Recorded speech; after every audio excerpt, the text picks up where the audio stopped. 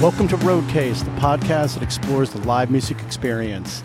Thanks for joining us. I'm your host, Josh Rosenberg, and I'll be taking you on a journey through in-depth interviews with performers and key people in the industry to explore the magic of live music, how it can be totally transformative for both fans and performers, and we'll look at how they take it all out on the road. It's going to be a great ride, so here we go.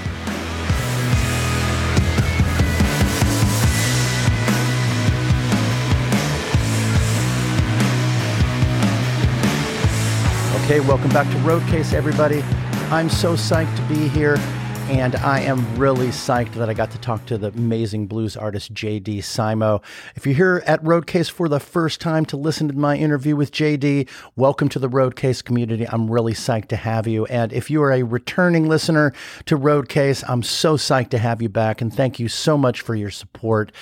As I like to do frequently, I want to remind everybody that there's a number of different ways that you can support and help Roadcase keep chugging along. One of this is super easy. Just follow us on the socials, in particular Instagram. Really helps the show to develop a base of followers, and I really appreciate those that have done so far, and you'll find out information about shows that are coming up, etc. Our handle is at RoadcasePod on the socials, Instagram, Twitter, and Facebook. If you'd like to shoot me an email, that's a great way to stay in touch. The show's email is info@roadcasepod.com. You can send me suggestions for guests, comments, questions, concerns. I'd love to hear from you. I promise I'll get back to you. We also have a website where you can learn more about the show, www.roadcasepod.com. Really easy way to get in touch with the show that way. And also, if you could subscribe to this podcast on your favorite listening platform, that's another easy way to support Roadcase. So if you're on Apple Podcast, you just see that little check mark in the upper right-hand corner. You click that. If you're on Spotify, for example, that little box that says follow, click that there, and in both ways, you will get notifications when the latest episodes come up. And on Apple Podcast, if you could rate and review this podcast, I'd really appreciate that. It's a great way to support Roadcase. Scroll down a little bit. There's a bunch of stars. Just hit a whole bunch of those and write a review if you're so inclined. It's a really great way to help Roadcase, and I really appreciate your support. So I'm really happy to have had the opportunity to chat with JD Simo. He is an amazing blues artist who starts super young in his interest in music and getting involved in music. He grew up in Chicago, hitting the library in Lincoln Park, where he says they had every album imaginable. He is an amazing and early student of the blues, and he was in the right place to do it in the heart of Chicago. He's really a blues academic, if you will. Got started super early in music. It's what he knew he wanted to do. His parents were taking him to clubs as a 9-year-old to play, if you can believe that. He is extremely thoughtful about his craft. It's a really interesting conversation in that regard. I most recently saw him play with the Allman Family Revival at Chicago Theater. He's a huge fan of the Allman Brothers. I saw him play at that show. I'm like, I need to get this guy on Roadcase. He's an amazing sessions musician. We'll talk about his work with various other artists and what kind of the ins and outs are of being a session musician. He's also played on a movie soundtrack, the Baz Luhrmann biopic on Elvis, and which was super interesting because he grew up sort of worshiping Elvis. He's got a recent album, Mind Control, that came out in late 2021. Just an amazing blues album. I highly suggest that you go and check that out. He's also played with Phil Lesh and Friends, which is really near and dear to my heart as a fan of Grateful Dead. So one brief technical note is that at the beginning, there's a couple issues with Wi-Fi, and JD was kind of walking around a couple times in his the place where he was staying in Florida, just trying to figure out a good place to sit. We just kind of continued the interview. It's a little wonky at times from a tech perspective, but that clears up after about 10 minutes. In any event, I want to thank everyone for being here, and I'd like to send a special thank you to JD Simo for being here on this episode of Roadcase. And here we go.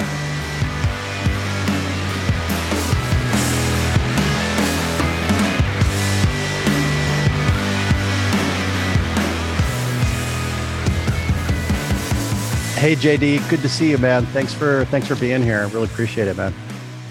Oh, it's my pleasure. Thanks for having me. Yeah, so good to see you. And you're quite welcome. I'm really happy to have you. And as I mentioned when we were just talking before we came on the mics officially, that I saw you play at the Almond Family Revival. And I'm like, oh man, this guy is someone I'd like to talk to and have on the show. So that's how those things work. And you fucking tore it up at that show, man. That was amazing. How'd you get connected with those guys, and how'd that all go down? Well, thank you. That's very kind of you. We met because we have the same agent. Uh-huh. And we started meaning you and Devin, you mean? Well, me and the Almond Bets band, we have the same booking agent, and we did. I mean, I don't even know. We probably did 100 shows together. Leading right up into the pandemic. We were on tour together until through the end of February 2020. Oh, wow. Cool.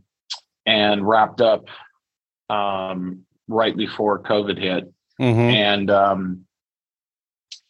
And so, you know, we all know each other really, really well, man, you know, because that's a lot of shows to do. And so they've been really cool, you know, to include me on lots of extracurricular activities. Yeah. I play in Phil Lesch's band with Luther and Cody Dickinson sometimes, and lots of other people like Eric Gales. I played on his new record. And Robert Randolph and I have done stuff together. So I mean, it's like there's a lot of Joanne Shaw Taylor and I have done tours together. So I mean, it's a lot of similar, you know. Yeah, tons of overlap and tons of collabs there. I can't even keep track of how many people you've collaborated with. I mean, it's a lot. Yeah, so you knew each other really well. That explains some of the amazing playing that occurred, I think, to a certain extent during that show. The one show that I saw in Chicago that was actually the last show of the Family Revival tour, because it got, you know, canceled because of various COVID cases that's sort of right at the tail end of, or the beginning of that new of the new spike. So that's kind of a bummer. But had you also, speaking of collaboration, so you've played with so many different people in your own band, your solo effort, the new effort. I want to talk about your new album that's out November 5th, Mind Control, or that came out on November 5th. It's called Mind Control. Great album. I love it. Thank you. I love the blues, the psychedelic blues space, and you kind of come in and out of that space from a place of appreciation of traditional blues, as it appears, just to sort of nutshell stuff right here at the beginning. But tell me a little bit. You grew up in Chicago, and sort of had a little bit of a kind of a blues education growing up. I heard you mention Chess Records in something, and that's just down the street from me. I live in the South Loop in Chicago, and so that's near and dear to my heart for so many different reasons. But tell me a little bit what so growing up in Chicago and what was up with that. Well, I grew up on the north side and on the corner of Armitage and Halstead. Oh, okay. Yeah. And right there near Oz Park. Yeah, exactly. Yeah. And there's a really awesome public library there in Lincoln Park that I frequented a lot when I was younger. What all happened is I saw Elvis on television when I was like 3 or 4 years old. And I was really I became really enamored with Scotty Moore, and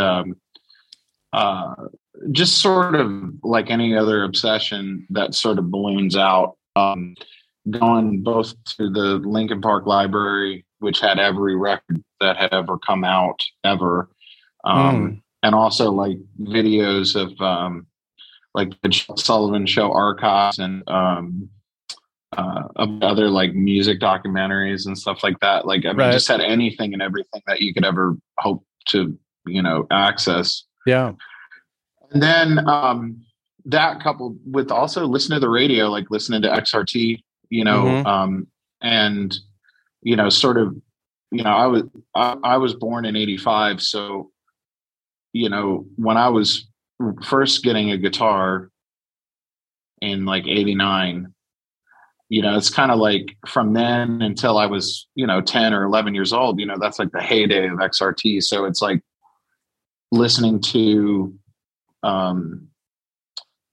what was current at the time, which, Red Hot Chili Peppers and Nirvana and Pearl Jam and stuff like that. But then also being exposed to stuff like Tom Waits and Bob Dylan and all the great stuff that XRT, Elvis Costello, all that, that was one of the beauties of growing up in Chicago. Yeah. Is being access to all that. The blues stuff sort of came later. I was exposed to it and I was into it, but I had to kind of grow up and become an adult to fully fall in love with it, because like if knowing what I know now, like I wish like I had been ready to sort of understand how hip like Earl Hooker or Magic Sam or something were. But I was a kid, so it was like Hendrix and all that kind of stuff was more palatable to a teenager. You know what I mean? It feels more accessible, I think. Yeah, and it's and so but that being said, like now as an adult, it's like in particular Earl Hooker is a really, really huge influence. And I loved all of it though, because I mean, the story I have about Chess is figuring out where it was on Michigan Avenue, and then going down there when I was a little boy, and it was a boarded up building then, and now being able to go in and see it and so on is really groovy. But of course, like when I finally did start to get exposed to it, trying to go and find where everything was that was left. That's the beauty of the city of Chicago, is that there a lot of the structures are left, a lot are gone, unfortunately. Like Maxwell Street doesn't even exist anymore. Right. But which incidentally, my father used to take me down to Maxwell Street in the summertime. We'd go down there on the weekend to the flea market, and so seeing like the Blues Brothers movie or something, it's like it's very nostalgic, because that's what it looked like, yeah. To go get a Polish sausage from Jim's and or eat at what's the Manny's cafeteria that's right near Maxwell Street? That's still there though. I'm happy to report. Yeah, and Jim's moved closer to the highway. It once was on the corner of Maxwell and Halstead, but. Well, on that note, I talked to Chris Voss of the record company here, and that was one of the last episodes of the last season, published last month in December. And he played at the Metro. I think it was late November. I'm probably massacring that date, but anyway, it's the concept. He talked about that day. He was on XRT, which was a dream for him to be in the studio playing, because he'd grown up in Milwaukee listening to XRT. And then that day, the Muddy Waters house had been declared, and I haven't confirmed this officially, like going and checking it out. Maybe I should have. Now that I'm talking about it, I will. But the Muddy Waters house, I think, was declared a landmark building or something like that. And they were doing some type of tradition on that day that he performed at the Metro, when he was stoked about it. So yeah, there's so many different kinds of blues landmarks here, but things do change, right? I'm glad that Chess like came back around, and I don't know who's involved in that, but now that it's a museum there, it's cool it's Dixon's family. Willie Dixon's runs it, and but yeah, I mean, that was a big thing with Muddy House, because I mean that's over 20 years trying to save it. Yeah. And thank God, thank God, and there's a couple of other places that are still left. Like, most of the clubs that were really super important are gone, like Sylvia's, Peppers, but Reese's is still around on Indiana and corner of Indiana and I can't remember now, but it was in the basement of an apartment building, and the building is still there. Oh, and really? that was I mean, everybody played there. Yeah, Wolf yeah. played there, and Buddy Guy and Junior Wells and Magic Sam played there, and I mean, Yeah. there's still a handful that are left, and it's like hopefully people, do what's necessary. I know that cities like Memphis and Muscle Shoals and I mean, a lot of cities go through this of like to what extent can we preserve for the people that care about it, Yeah. Well, to go back to that point where you talked about you weren't able to appreciate the blues at that point. I know I read somewhere where you said that the blues, it's grown folks music. And there's that line where there's a line when you cross when you want to see who led, like Zeppelin would copy John Lee Hooker, Willie Dixon, Muddy Waters to a certain extent. And yeah, I kind of sort of knew that when I was growing up listening to Zeppelin, in the late 70s, but I didn't care at the time. Like I wanted like Zeppelin because yeah, and they had the long hair, and it was like, there was a vibe there that you identify with as a young person, I think at the time. Do you struggle with any of that, of finding that zone of playing blues, but making it your own while you're still when you still want to honor their traditional blues greats, 99% of whom were Black artists? I don't really think about it that much. Mm-hmm. Because I'm a sort of a classic overthinker when it comes to everything. So I don't really think about it that much. I just aim to sort of please myself and do something that I think is cool. There's a lot of blues in what I do, but I wouldn't necessarily consider myself, a blues artist, Mm-hmm. Which is kind of an easy way for me to get out of it, both because it's limiting, and because, there's a certain way I feel about it is like, if you're going to say that you play blues, then you should really play blues, you should dedicate yourself to. It's like if somebody is a jazz musician or something, it's like, if you're gonna do it, then do it. What I don't really like is when people are like, oh, I play blues, and it's like there's no connection to any of the real stuff. I listen to it and I go, it's like, basically it's like if I listen to somebody and it's like, well, I certainly hear Led Zeppelin or I hear Jimi Hendrix or Stevie Ray Vaughan or something like that, but I don't hear anything else. Yeah. And it's like, well, I don't think you really play blues, So, for me, but I like, like I love Afrobeat music. I love African music. I really like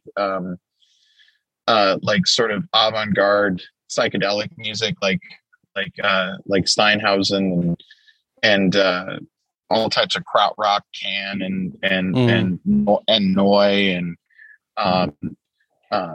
and then sort of like, new wave, what I consider psychedelic music, whether it's like Sonic Youth or Television or something like that. Like I like all different types of music, so I don't really discriminate. It's just that at the core of what I do is a love of people like Lightning Hopkins and Earl Hooker, and especially the North Mississippi stuff. People like Junior Kimbrough is a massive influence on me. So, but I mean, I spent years of my life loving the Allman Brothers and loving Jimi Hendrix and all that kind of stuff. So I mean, it's like it's all in there. But I don't really. I guess to try and cohesively answer your question, I don't really think about it that much. You know, mm-hmm. I just try and do something that I think is cool and not try and make something specific. Yeah, totally. I think it does. It resonates in that fashion. I just was, just kind of reflecting on wanting to put it a little bit in context, because you do talk a lot about your love of the blues growing up. And absolutely. I love psychedelic rock. And of course that comes from blues, but and you're playing blues scales for the most part, from my own novice ear. So it's sort of the same package, but I agree. There's so many different directions and mindsets that there's so many different ways to go. So one thing I picked up is that you grabbed a guitar when you were 5 years old and started playing. Yeah, that's amazing. Well, I saw Elvis.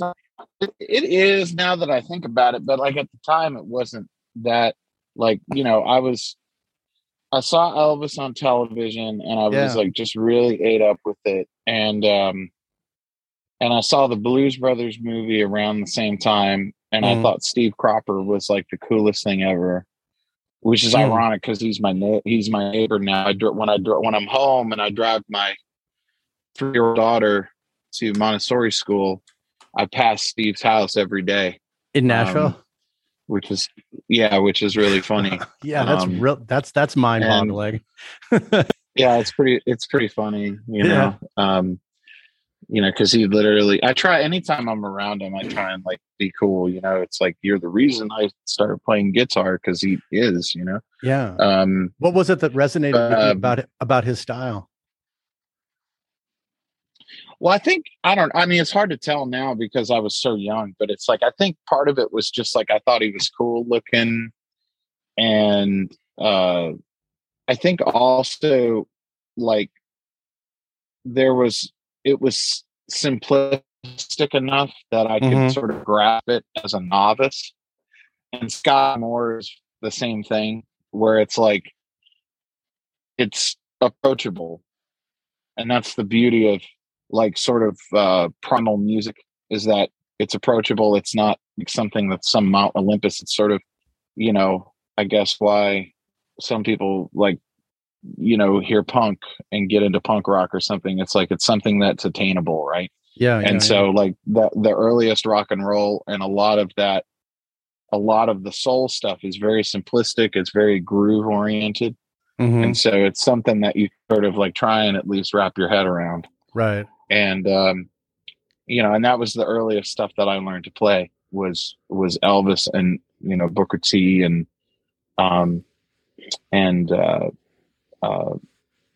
Otis Redding. And, my favorite intro of all time, I always thought it was Steve Cropper, and I later found out that it wasn't. But the intro to William Bell's Got to Be Your Lover, that's still like my favorite intro to any song. I don't know that one of all time. Oh, it's so good. Go listen to it because it's amazing. But it's actually Booker T. Jones playing guitar on it. Oh, and really? You would never know. It sounds like Steve Cropper. Say the name of the song again, JD. It's called I Forgot to Be Your Lover, and it's by William Bell, and it's on Stax. And William Bell, he wrote Born Under a Bad Sign, and he wrote You Don't Miss Your Water Till the Well Runs Dry, and Everybody Loves a Winner, and a bunch of other really, really awesome Stax stuff. But anyway, so I mean, that was like the stuff that I learned earliest. But I went through a million other phases like any other person does, I think. Yeah, for sure. And still am to this day, Yeah, well, clearly it's your sound continues to evolve somewhat, and that's all super cool and it all sounds great. You produced like 3 albums under the Simo name, considered, I guess, solo albums, or maybe I got that the other way around. Now you've done a couple albums under the JD Simo name. Yeah, because the first 3, like we were a band, like it was 3 of us that were like, like we were a unit. and all that. And then that band broke up, and it was just like, well, I don't want to continue, calling myself by my last name. You know what I mean? Like, it was like, I'll just, Yeah, I get it. when the band broke up, it was just like, all right, that's enough of that, Right. So Adam Abrashoff, am I pronouncing his name correctly? Yeah. What a spectacular drummer. And wow, I've really enjoyed watching watching you guys. Wow. And you guys jibe so nicely together. I mean, he's there when you're not, he's there with you. It's just out of control, man. As great as you are, he is equally as amazing to listen to. I don't want to like put you on like this, like, oh, I'm going to gush a little bit about it. It's a fucking insane. It's so cool. The more I listen to it, I'm like, wow, man, he is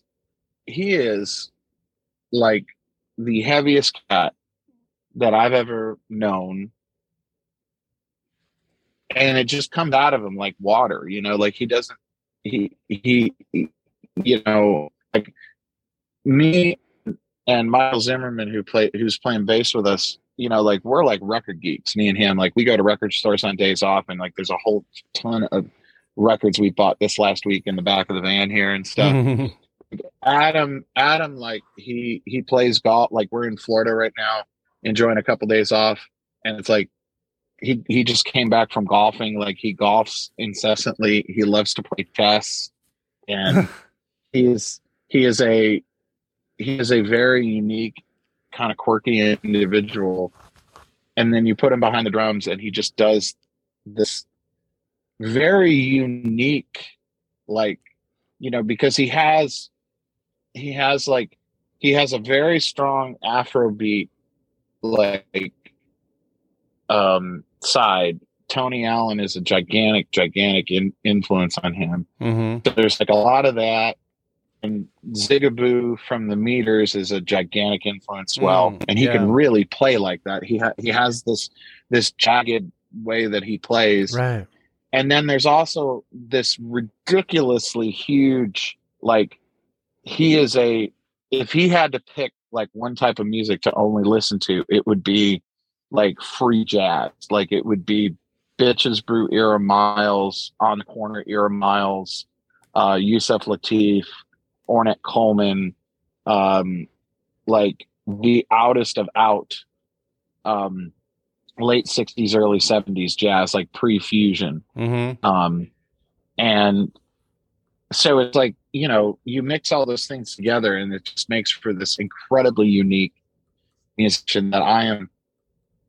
I mean, there isn't a day that goes by that I'm not grateful to get to make music with him, because it's, I've been really lucky in my career as a musician, like worked with Steve Jordan and Matt Chamberlain and Fred Eltringham and Sean Pelton. And, I mean, I've worked in lots of different capacities with, some of my heroes, and none of them can do what Adam can do. I mean, he's a complete, singular, unique. It's unbelievable what he can do. And he looks like he's not even trying, which is amazing. You've got your back to him the whole time, mostly, but he is like back there just churning it out, looking like he's like rowing a boat or something, It's like he is. Easy. That's the thing. It's like turning a faucet on. You know? It's amazing. Like it is. Tell me the story about how you guys met. I read about that. It was super interesting. Well, he had a band in Nashville called Funk Wrench, mm-hmm. which I was a huge fan of. It was him and a bass player named Frank Swart and a guitar player named Kenny Vaughn, who's a very notable, legendary Nashville like session musician, and he's in Marty Stewart's band and Lucinda Williams and all types of stuff. He's a very good friend. Mm-hmm. And they would get together and do these shows in Nashville, and it was all improvised. They'd play for like 2 hours, and it was straight improvised, like Bitches Brew, On the Corner era Miles. Right. and everybody would go because it was just the coolest thing. And so I was a big fan of their band. And out of the blue, Frank, the bass player, sent me a message and asked if I'd like to play with them. And I said, of course. And so I showed up and we did a gig, me, Frank, and Adam. And I was like, God, this is the band I want to be in, you know? Yeah. And then we went from there. It was very like, all we did was improvise for a while. And then I started slowly bringing in songs that I'd written, and then it sort of morphed into, you know, a real band. Yeah. And then gradually it was like, you know, playing around town, playing around the region, playing, you know, maybe going to Chicago, maybe going to Atlanta, maybe going to, you know, whatever.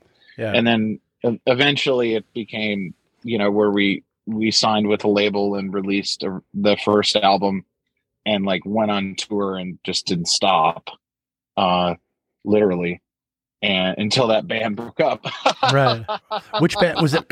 Are you talking about the original Simo, or is that even, this is even before? Okay.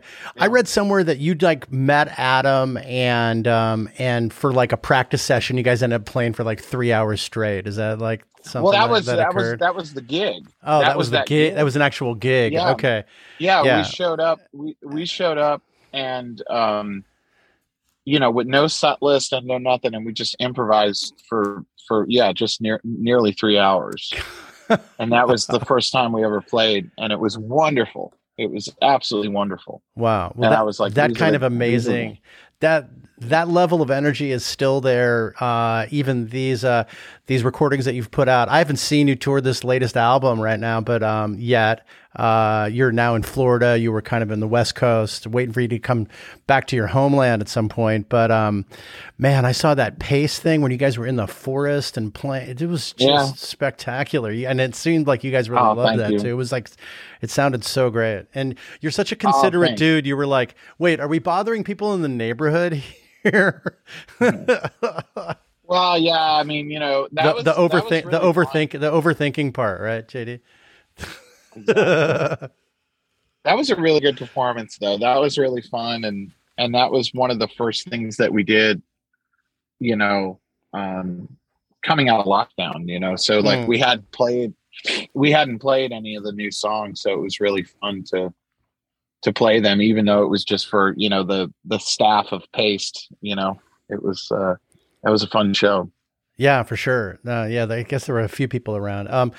So yeah, you talked about meeting Adam, starting up Simo. What was going on before that with you when you leave Chicago, and kind of what did those sort of early days for you look like before you connected with your, you know, prior bandmates and different incarnations of the bands that you've been playing with? Well, you know, I was one of those, you know, sort of like wonder kids that, you know, still are all over the world, in that, you know, I was playing in bars when I was 9 and 10 and all that. And my family relocated to Phoenix, Arizona when I was a teenager, because that's where Chicagoans go. And is it? Well, I mean, it seems like New York, like people from the Northeast go to Florida, and then like people from like Wisconsin, Illinois, and Ohio go to Arizona. You know what I mean? I guess. Yeah. I don't know. So there's a weird divide there. It's like having the National League teams always go out to Arizona for spring training, right? Exactly. Or I don't know if that's true. Exactly. I'm from LA, so I'm going back to Southern California at some point. I wouldn't hold that against you, man. The weather's too good not to. Yeah. But so they dragged you to Arizona. So they dragged me to Arizona kicking and screaming because I hated it, you know, because I loved playing in clubs and doing what I was doing. Wait, before we get to Arizona, hold on, JD. I got to interrupt you because you said you were playing in bars at 9. Okay, you got to talk to me about that a little bit, man. What'd that look like, and how'd that even happen, dude? Well, I mean, what happened is, I think, you know, a lot like I still see today, where, you know, one of my parents would take me and I'd go and try and sit in with older musicians. And it's a novelty, it's beyond a novelty thing. Yeah. And it whets your appetite and you kind of get into it and you're not really learning anything because you're a kid and you're not really being held to the standards that you need to really progress, So it's like, but it gets you out and it gets you into it and somewhat starting to understand how it all works. And your parents were cool with it? Yeah, they were cool with it. And then when I was like 12, 13 is when I started actually like trying to like be in bands with older musicians and, playing on the weekends, and that involved, one of my parents having to be there to look out for me. Yeah. And so by the time, I'm in high school, I've been gigging for a few years. Right.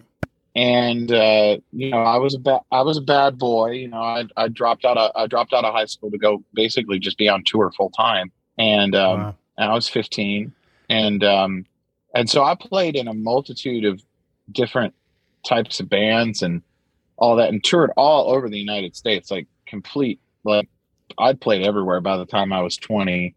Wow. And then it was right around when I was about 20 that I was like, man, I got to move somewhere that, something can happen in. And so I ended up in Nashville because I had a buddy who still is one of my best friends on the planet. And, I starved for the better part of a year, but then through a series of events, ended up, getting into this really well-known, respected club band there that called the Don Kelly Band that had existed since the late 70s. Mm-hmm. And the alumni of past guitar players was just insane. It was people like Brent Mason and Kenny Vaughn, who I've already mentioned, and Guthrie Trapp and Red Volkart and I've seen him Troy play in Lancaster. Austin. I saw him at the Continental Club. He's amazing. Yeah, he's amazing. Wow. So it was all that, and so I found myself, in that environment, and I just shedded my ass off because I'd never played country music before, and let alone like bluegrass and all of the heavy lifting stuff that you have to do in that band. Yeah. And so I did the best I could, and I was in that band for nearly 6 years, and that it did everything for me. It not only did it make me a much better musician, but it opened the doors for me to start doing a lot of session work and playing on records and stuff. That like basically by the time I met Adam Frank and we were doing that, I was working every day. It was, like session work all day and then going to play in the club at night. And, and I was barely 25. Yeah. And it was heavy duty, man. It was a lot. And, but there was a lot that went into, my decision to pursue, doing original music and going out on the road and doing everything that's led me to now. And it's proven to be the right, the right thing. 'Cause in the end, at the time, the majority of the stuff that I was involved in working on music wise was stuff that I really wasn't into. It was stuff that I was literally there. It was all about the money. Mm-hmm. And now, I work on lots of people's records and work on, in the middle of working on several different movie scores and all this kind of stuff. Yeah. As well as doing my own music and touring and all this stuff. And it's like, now it's wonderful because literally everything that I work on is stuff that I'm into. And so I'm glad that I did what I did when I did it, because had I waited, I don't think, it's like you can't, I'm just glad that I did it when I did it, because I'm very content and happy in my life at the moment, and grateful that everything went as it did. Totally. Yeah, it's interesting because I was going to mention, like, you were super courageous at that time to just do what you did. First of all, to drop out of high school, go to Nashville, end up there doing sessions and playing at night. That took a lot of perseverance, man. Yeah, but I mean, when you're in the middle of it, you're just doing the next thing that's in front of you. Right. You know what I mean? Right. Right. But now to hear you talk, you're saying that maybe, because one of my questions was going to be, how did you make the move into solo work? And you answered that for me. It was asked and answered because you wanted to do things that you really wanted to do, but you persevered for quite a while, playing in different styles and in different milieus, if you will, of things that maybe was not actually your passion. And when you kind of moved forward, having practiced and perfected your own craft, you found that you were able to get into eventually what you really wanted to do. Is that a kind of a fair characterization? Yeah, absolutely. And I mean, it's all on how you do something. And so, like, I obviously didn't burn any bridges. It just was a thing that I started to become more and more unavailable, because I was off doing the things that I was doing. Mm-hmm. And, now it's just sort of distilled down where it's pretty groovy, and I'm really grateful now, especially, because, the amount of experience, those years were very intense, both, playing in that club band, 5-6 nights a week. And then all the, hundreds and hundreds of sessions, because it's, you learn, I learned so much, and I'm still figuring out things that I learned during that period of time. Mm-hmm. It was intense.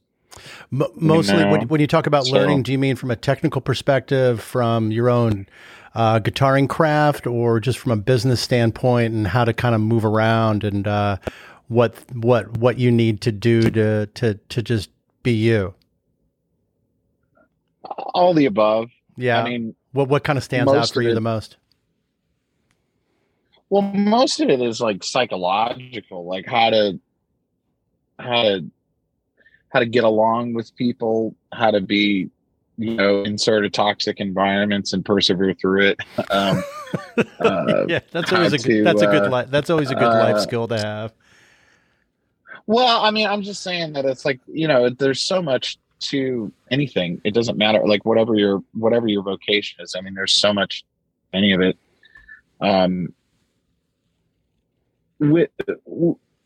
I guess probably like some of the most lasting things that I use on a daily basis. Like one is like how to function properly under like high stress or high anxiety, like how to not become completely manic when you're in a really heavy situation.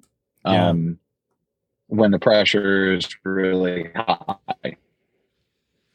Because to me, I just don't think that there's any other way. There's no like easy way. Like you just have to like be put in incredibly stressful, high pressure situations a million times for you to just become somewhat desensitized to the point that you just are able to breathe and just be, Yeah.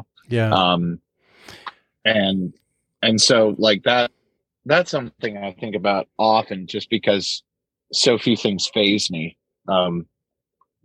And it's not because of anything other than I've just done it a lot. Yeah. So I don't have this overwhelming sense of anxiety about.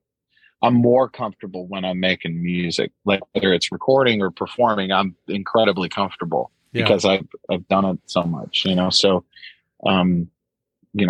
experience and confidence in your own abilities as well certainly plays a part in that. Is there one situation where you felt incredibly pressured and came through that you can share with us?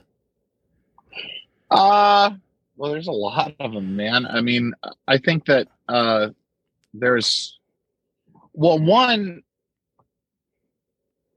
okay, so, you know, like at Roberts, which is where the Don Kelly band we used to play, every night somebody famous would be in there, okay? Like, it would be like one night Norah Jones and Smokey Hormel would be hanging out, and the next night T-Bone Burnett and Jay Bellerose would be hanging out, and then the next night Dan and Patrick from the Black Keys would be there hanging out, and then the next night, like the head of Warner Brothers, Tom Whalley, would be there.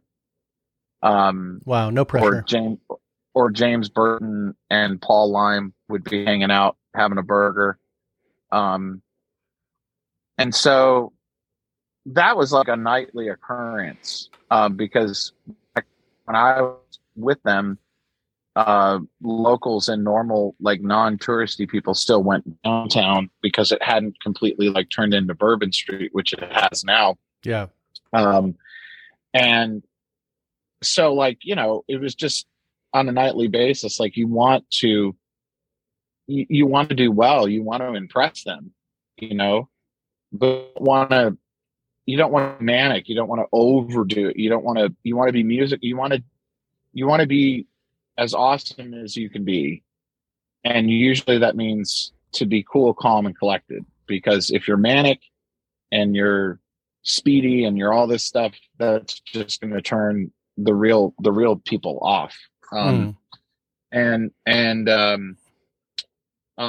so just, you know, night after night, like just having a process that this really, you know, to me, important person is right there evaluating whether I'm good or not. And so that's one example. Another would be, you know, like the first, you know, with sessions, I started, you start off small. It's not like all of a sudden you get called out of the blue to go work on a double scale master.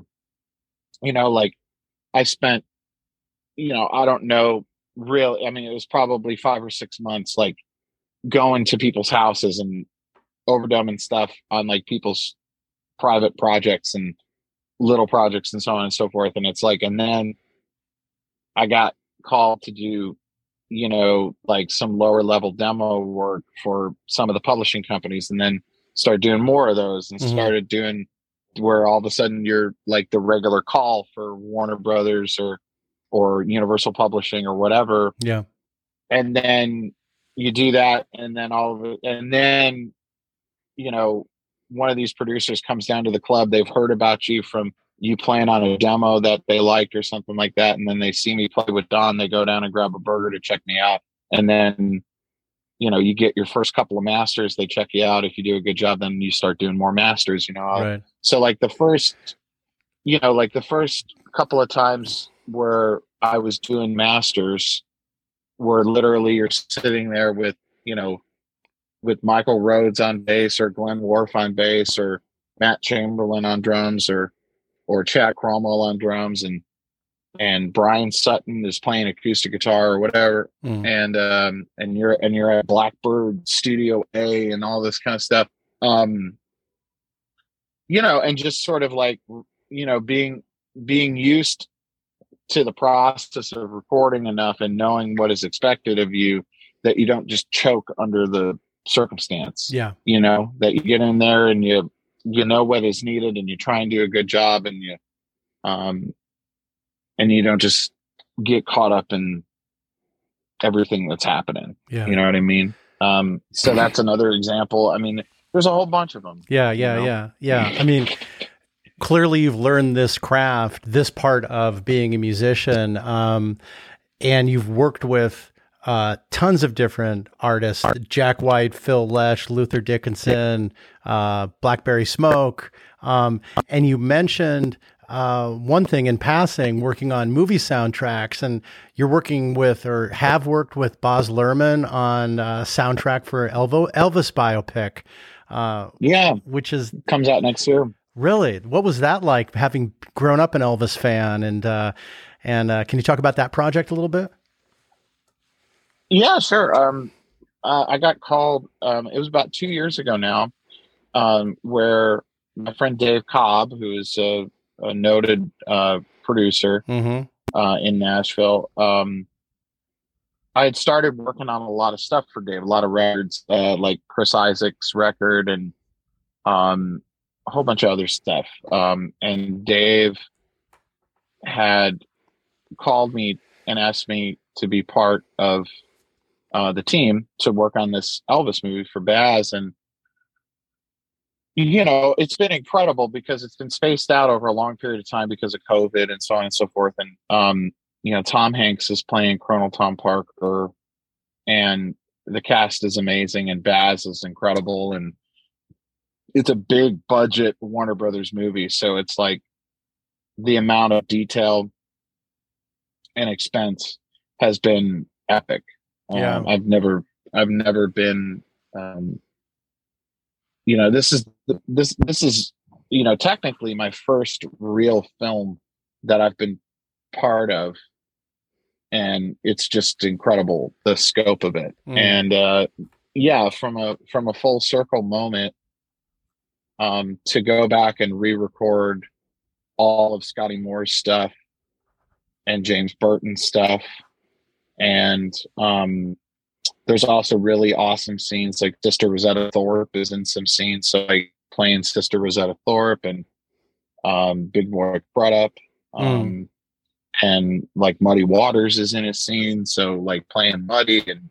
And it's been an incredible it's been an incredible project and right up my alley. And it's been super, super fun, and I can't wait to see you know, how it all comes together, you know, because at this point I only have like the memory of the sessions, you know what I mean? So it's to see them juxtaposed with what they've been working on, like I'm really curious to see how that feels. Yeah, that'll be really cool. I mean? Yeah, totally. Because they just like what was the kind of the setting that he would, was Baz there when you recorded, or an AD there or something? Or what would they set the stage for you, so to speak, in terms of what was happening? Or did you guys need to play this song and it's going to be this long, et cetera? It's a little bit of both. Baz was there for some of it. And his assistant has been a huge help, and it's been really great to do research with him, trying to get things as accurate and as perfect as possible. Yeah. Yeah, I mean, there's been all different types of scenarios, you know, we like recreated, you know, certainly a lot of live performance stuff, like, you know, like him, like for instance, like him playing on Louisiana Hayride, and him doing television appearances and stuff, and him, you know, we recreated like some actual recording sessions, you know, with like false starts and false stops and all that kind of stuff, you know, so that they would have playback for, you know, like Elvis working in studio and stuff, all types of stuff. And then just straight performance of like, we need a good performance of the, you know, so, it's been a absolute privilege, you know. And it's opened a lot of doors where, you know, now, working on other films, have presented themselves, and it's wonderful, because it's something that I always wanted to do, but you know, it's much like, you know, session work or anything like that. It's like, you know, everybody wants to do it, but it's like, how do you get in? And it's like, there really is no answer. You have to be asked, you know, like, you've been in it for so long. It seemed this is such an amazing, like from my standpoint, it's an amazing culmination of so much work that you've done to be able to step into this type of role. And especially having been an Elvis fan early on. Oh yeah, absolutely. Yeah. But I mean, it's fun. It's fun for me though, because it's like, you know, the musical variety in my life is pretty great, you know, because it's like I get to go out on the road, you know, not a super, but like, you know, say 100 and some shows a year, and do whatever it is I feel like doing that night. And then it's like, you know, to work on these other projects and do, you know, scratch my blues or roots itch or whatever. Or, for example, I mean, it was like, even though I only ended up doing a couple of shows with them, like to go back and play Allman Brothers music with them, with that great band. Yeah. I mean, it was a fucking blast, it's like to get to go up and play Dreams, and with 3 direct relatives also. Well, that, and it's just, and also they really play that. I mean, it's like with that band, like that's a special band, I mean, with Ginty on organ and Barry Oakley, playing bass, and R. Scott and John playing drums. I mean, it's just like, it's an amazing thing, and like it was, and it was funny, because Luther was supposed to be on the couple of shows that I was, and he ended up not being available. And it was funny though, because, it's like Luther and I both always want to play Dreams, like it's always like a fight. Cause like, if I had to pick something to play, it's like, I want to play Dreams, Yeah. And so it was hilarious. It was funny because it was like Luther not being there. It was like, okay, well, I'm taking Dreams, damn it. Yeah, you guys didn't have to fight over the lead and parts and shit. No, we didn't have to fight over who was going to play. So did you text him like afterwards, like, "Fuck you, dude, I got to play Dreams"? No, because it's cool. We're cool like that, But it's just like, it's that one in particular is just like, that's something I never get sick of, and it's just like, I hadn't played Allman Brothers music in almost 2 years. Oh, really? So it was like, well, I mean, since the tour ended right before COVID started, so it's like I hadn't been in an Allman Brothers state of mind in that long. So it's like, to come back to it, and it's like, all right, man, let's freaking play Dreams. Let's go for it. Like it's just so fun. Well, you burned it down, man. Totally.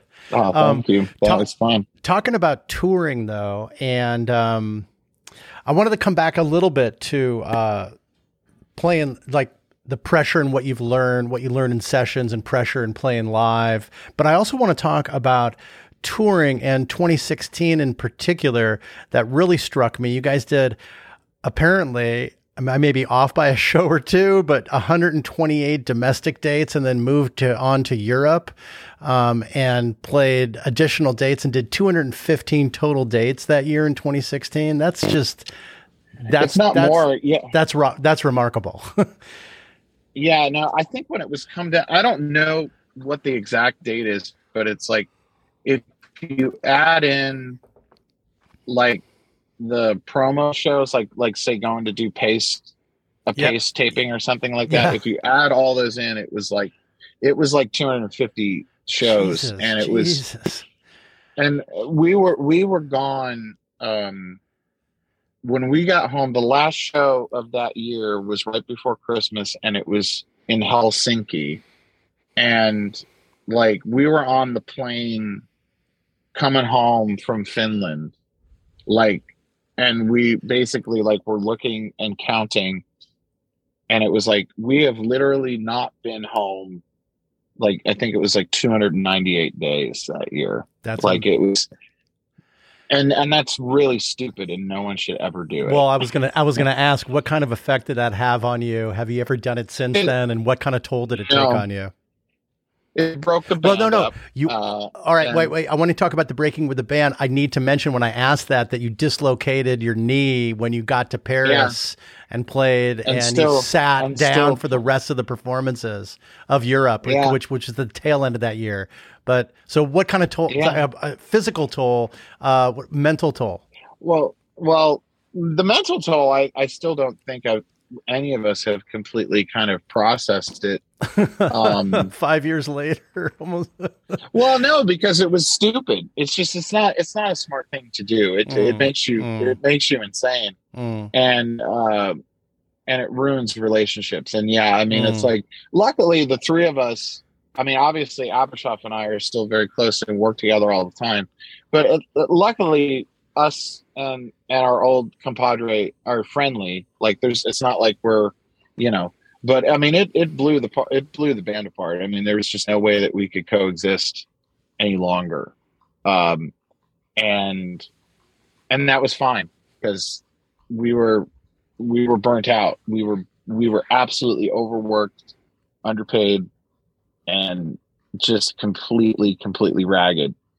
Wow. And so, I went off and did, in the wake of that, I went off and did some solo tours by myself with my friend Tommy Emmanuel, which really, really, really helped heal me and show me like kind of a path forward, because, I always wanted to be in a band. I didn't want to be off by myself and all that kind of stuff. But it's like being off by myself with Tommy and realizing that, I could do whatever I wanted, like there wasn't, it was just a really healing time. And I'm really grateful that Tommy afforded me that opportunity at that moment, because it was, I went out with him opening shows for him alone for a while. And then,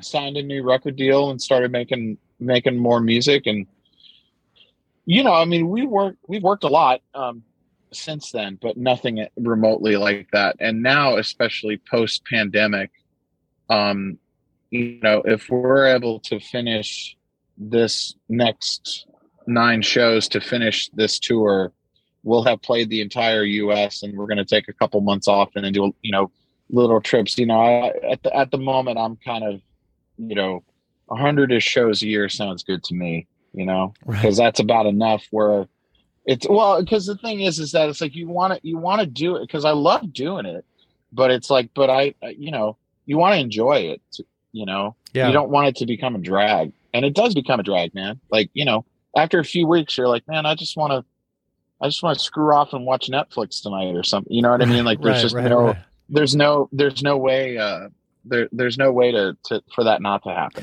How did that happen in 2016? Was it just saying yes to a lot of support, or did the stars just kind of line up to play a bunch of shows? You were young, you wanted to do it. We just said yes to everything, and our manager just filled our schedule with every single possible thing that came along. Right. And I mean, like, there's a lot of amazing stuff that happened that year. Like, there was a lot of amazing stuff. So I don't want to discount that, but it's just like, in retrospect though, I mean, it was absolutely not a smart thing to do. I guess sometimes it's ill-advised, but sometimes it happens where you go to the edge, and you kind of like, I know I've listened to some comedians that are really funny. Like, I hit bottom. That was a funny joke, but that was a little too much. And now I know, but it's kind of comforting to know where that line is. Maybe I don't know. Oh, sure. Yeah, to a certain extent. I mean, it's all part of the journey, man. I don't regret any of it, but it's like, but that was absolute insanity. Yeah. But hundreds of shows is not out of the question for you. You're a road dog. You get out there. I love playing. It's clearly you love playing on stage. Some of that stuff that when you talked about being able to perform under pressure when there's people in the crowd, like, and just from a sessions perspective, having that confidence in your own abilities, how much does that help you in your own live performances with your current band and with the way that you're currently playing? Well, I think that, now when I get up to play with, like on my tour or whatever, it's like just literally getting up to enjoy myself. I don't have a, I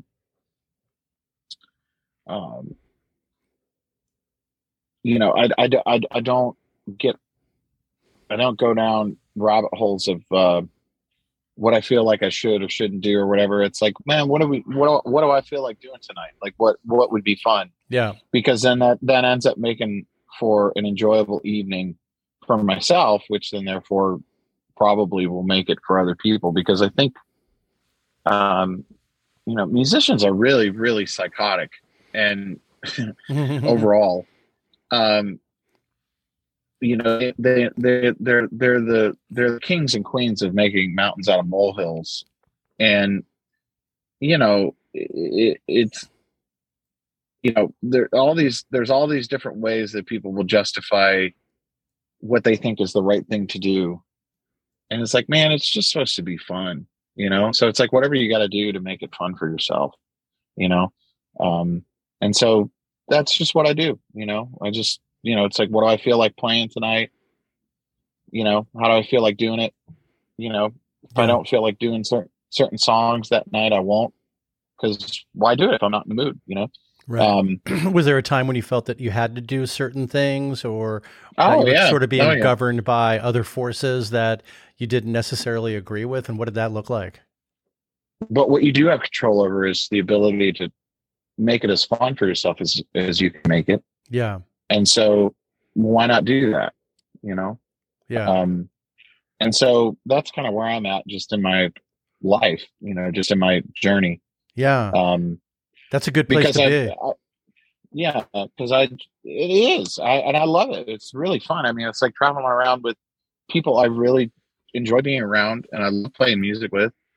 And everything's really comfortable. There's no, we don't want for anything. I mean, we're riding around in my van and it's like we're playing to hundreds of people, not thousands of people. But it's like we all make decent, we make a decent amount of money and have fun and do what we want to do. It's I'm grateful for that. Yeah. Yeah. It sounds like you're in a good place, man. And speaking of grateful, tell me a little bit about playing with Phil Lesh and friends and and what that was like for you, and how did that start? Well, that's Luther. That's Luther Dickinson's doing. Luther introduced me to Phil and his people, and recommended me for the gig, and which I'm still amazed that he did, and that led to them booking me for some Film Friends stuff. I haven't had the opportunity to play with them in a while. Mm-hmm. I hope that circumstances present themselves where I can certainly do it again, because I miss it. Yeah. But we did the core of the group that I performed with Phil was amazing, because it was myself and Luther and Cody and Phil and John Medeski on keyboards, and wow. It was just it was an amazing What group. years were those? Because I'm wondering if you saw them, because I did see Phil and Friends here in Chicago. I think it was late 2018 at Thalia Hall. It was we did stuff in 2018 and 2019. Yeah, that was a great band. Those were great shows. It was we some of the most fun I've ever had, and Phil was incredible to me. It was just such a. I'm not the world's biggest Dead aficionado. I came into it like, actually it turns out it's like exactly the same as Luther and Cody, where it's like I was a Hendrix, Allman Brothers, Bitches Brew, Miles type of guy. Yeah. Who owned Europe 72 and Working Man's and American Beauty and Oxymox. Like, I had the records that a music head should have in his collection, right? Yeah. But was not like if I got caught, and this is something that Luther and I have joked about, that it's like the amount of homework that I had to do to be prepared to work with Phil was like insane. Whereas like if I had gotten called to like sub for the Allman Brothers or something like that, it would have been like, which part do you need me to play? Right. It's like autopilot. Yeah. No homework necessary. It's like, am I doing Dwayne's part or Dickie's? Like I was very well versed in their repertoire, but when it came to the Dead's repertoire, it was a monumental task going into it. And Phil couldn't have made it easier on me. He was incredibly supportive, and like any times that I had questions about stuff was always very open of not expecting me to know. Yeah, it was never like everything. Yeah, it was never like, dude, we've been playing this song for 50 years. Why don't you know it? No, that just doesn't seem. No. He was super. it was incredible, man. And I mean, like I said, every element of playing with him was amazing. I mean, it's like he, you know, you get taken care of like incredible. He pays you incredible. You eat incredible. You know, like, I mean, every element of it is just like unreal. And then you go up on stage and you literally just, you float, like you just levitate musically for 3 hours. Right. Like, I mean, it's some of the most like truly magical musical moments I've ever shared, just because like Phil truly is like plugged into that main line of like whatever it is that they tapped into all those years ago. Like he is connected, like all those guys, totally. You know. And that's something that Luther like warned me about in like beforehand. He was like, man, he's like, you are going to love like when we jam, man. Cause he's like, there's something he's right, man. You're like they were special. I mean, it's like the Beatles or something. You know? And you've played with some great bass players, but what was it in particular? What was it like having Phil back there?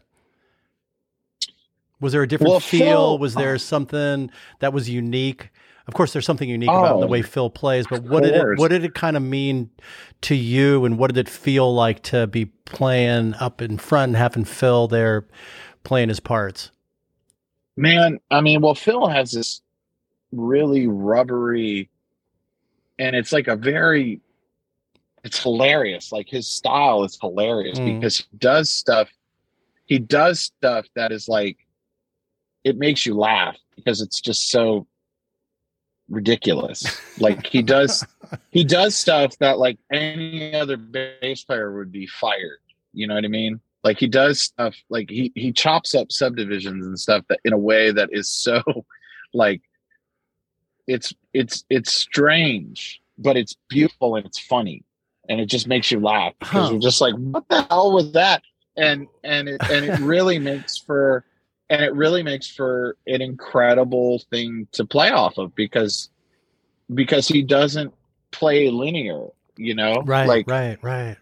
He plays in this sort of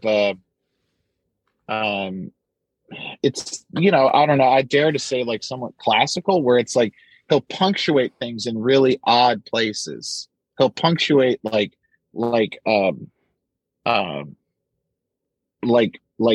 beat in a really odd way. Like instead of things being, you know, because obviously, you know, what are you playing in? You're playing in 4, you're playing in 6, you're playing, you know, some of the stuff is an odd meter, you know, like the Dead have some stuff that's in 7 and 5.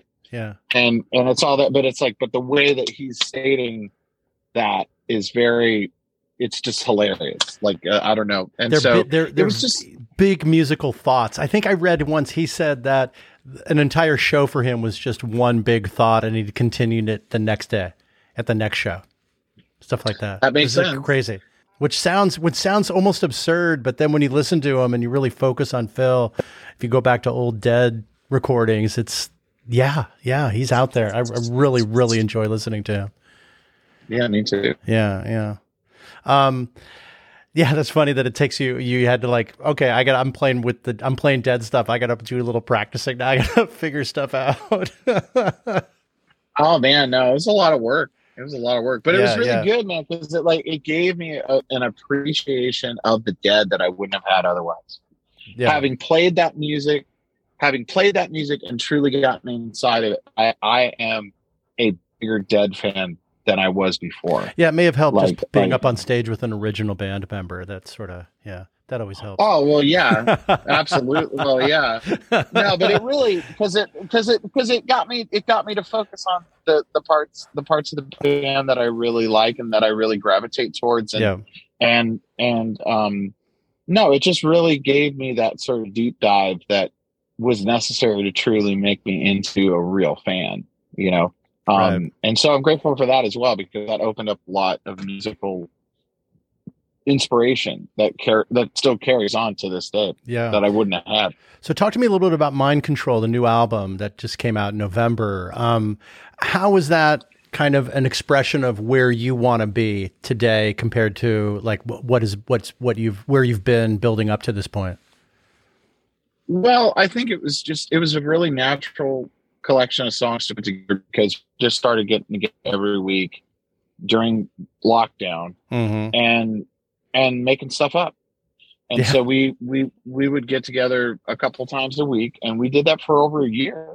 So we amassed a ridiculous amount of material, and the tunes that make up Mind Control are the ones that we collectively like the most. And they happen to be, for the most part, these tunes that are sort of a hybrid, that sort of have these Afrobeat type of grooves, but then have this sort of like Junior Kimbrough, North Mississippi sort of top to them. So it's two different things that we were super into and super influenced by, but like hadn't really sort of merged.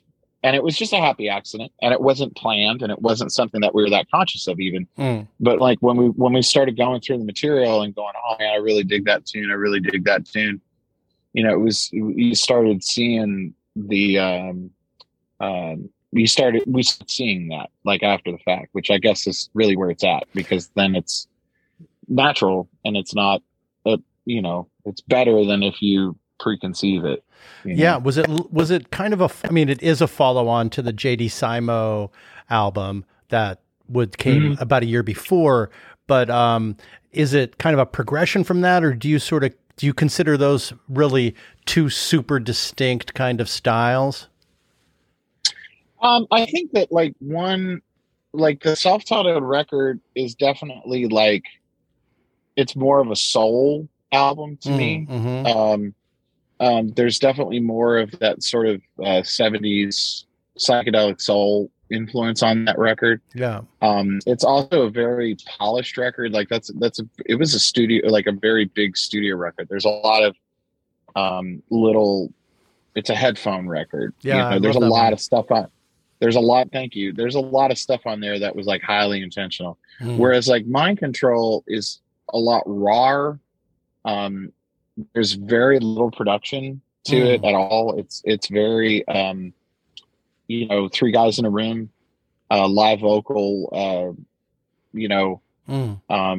it's a rawer record. So I think that it's a record?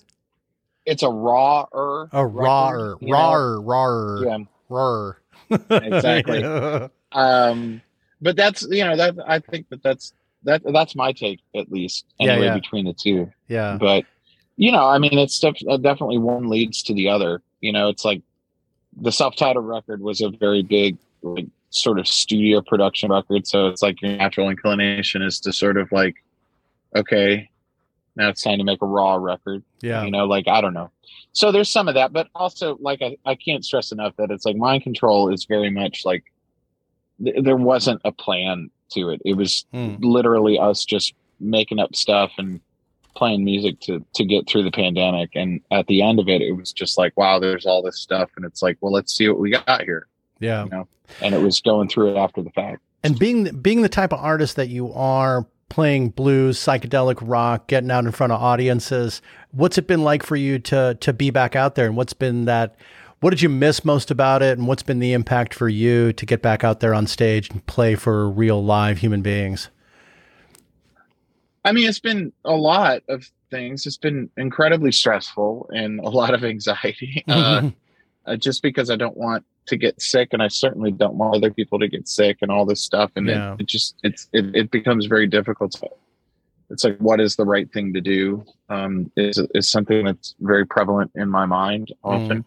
So there's that element, that's inescapable. And then the other is, I've gotten used to being home for the first time in my life.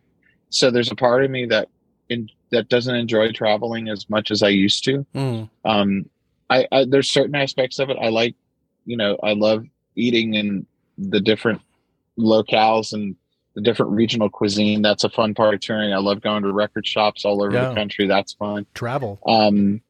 But the actual, the hours of the day that you're just stuck with nothing to do, they become longer and longer the more you do it. And you got to find healthy ways to sort of fill that time. Yeah. And then musically, it's a blast to play night after night.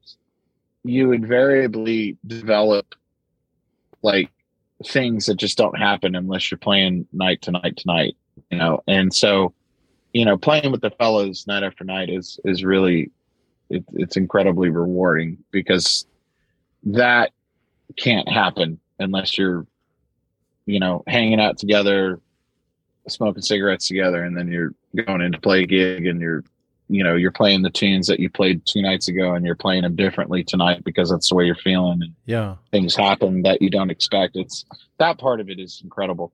And, as far as the people are concerned, it's that obviously is just like it always was. I mean, it's nothing feels better than when people are digging on what you're doing, Yeah.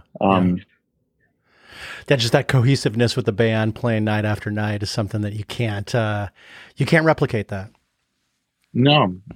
Yeah. Well, it's been great to get to know you, JD. I'm so pleasure. Thanks so much for being so generous with your time, and you're sitting outside, and I can see it getting a little bit darker there in Florida. You probably get closer to when you got to get out there to do whatever you're going to do. You're playing tonight? No, tonight's a night off. Okay. So all right. Well, we can. Then you've got an extra hour to talk to me. We can talk about Phil. We can continue to talk about Phil. I didn't know you had to play. You didn't have someone. You don't got someone better to be today. Obviously, this is. That's hilarious. Yeah. Luckily, we've got a night off, which is wonderful, because we just did 6 in a row, and that's too many. Oh yeah. So. And you have a little. I didn't mention you have the little one at home too. So being not being on the road for that period of time must have been great. Yeah, and it's I obviously I don't like being away. Being away is different now. With a young one. So it's But like, I mean, as long as it comes back to the point I was making of just like whatever you can do to make it the most fun, because if it's fun, then everything's fine. Yeah. So whatever you got to do to make it fun. I mean, if you're going to be out there doing what you love, you're only going to be happier when you're back at home, not when you're not out there. And that's just good. That's just good for everybody. Yeah. No, totally. Yeah, man. Cool, JD. Thanks so much for being here, man. It was a total, utter pleasure talking to you. Thanks for sharing so much with you. You got so much amazing stuff going on, man. It's just, it's my pleasure, man. Thank you for having me. It was a great conversation. I appreciate you having me. Right on, man. Thanks. All right. Well, much love, and may the force be with you, my friend. Same to you, brother. Thanks. All right, buddy. See you.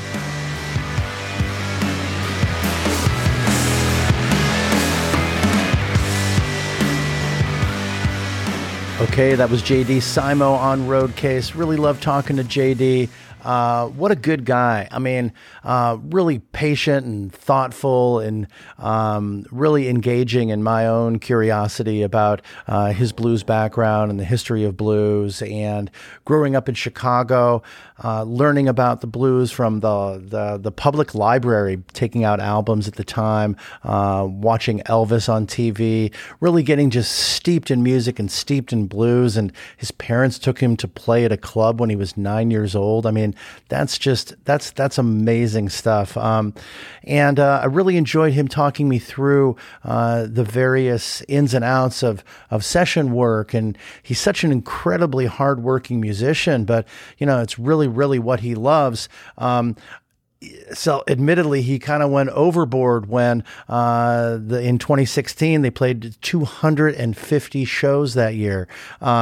That is just an incredible amount. He said it was stupid and it makes you insane. And he also broke his leg or suffered some really bad leg injury during that tour as well. I mean, it literally broke the guy, both from a physical standpoint and from a kind of an emotional and mental standpoint. He said he's never going to do that again.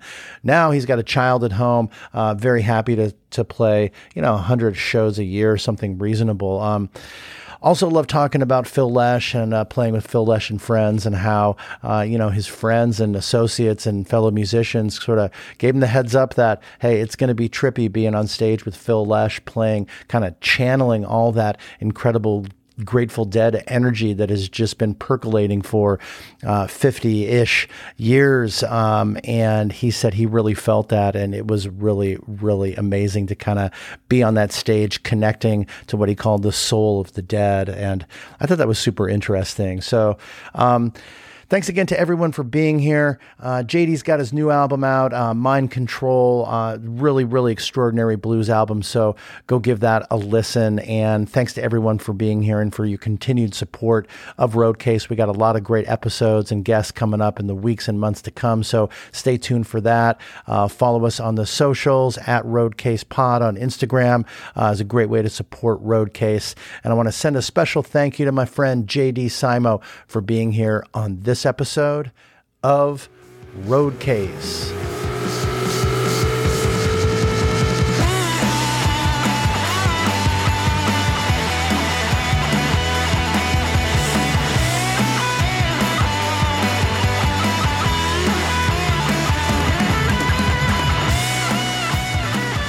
Thanks again so much for listening.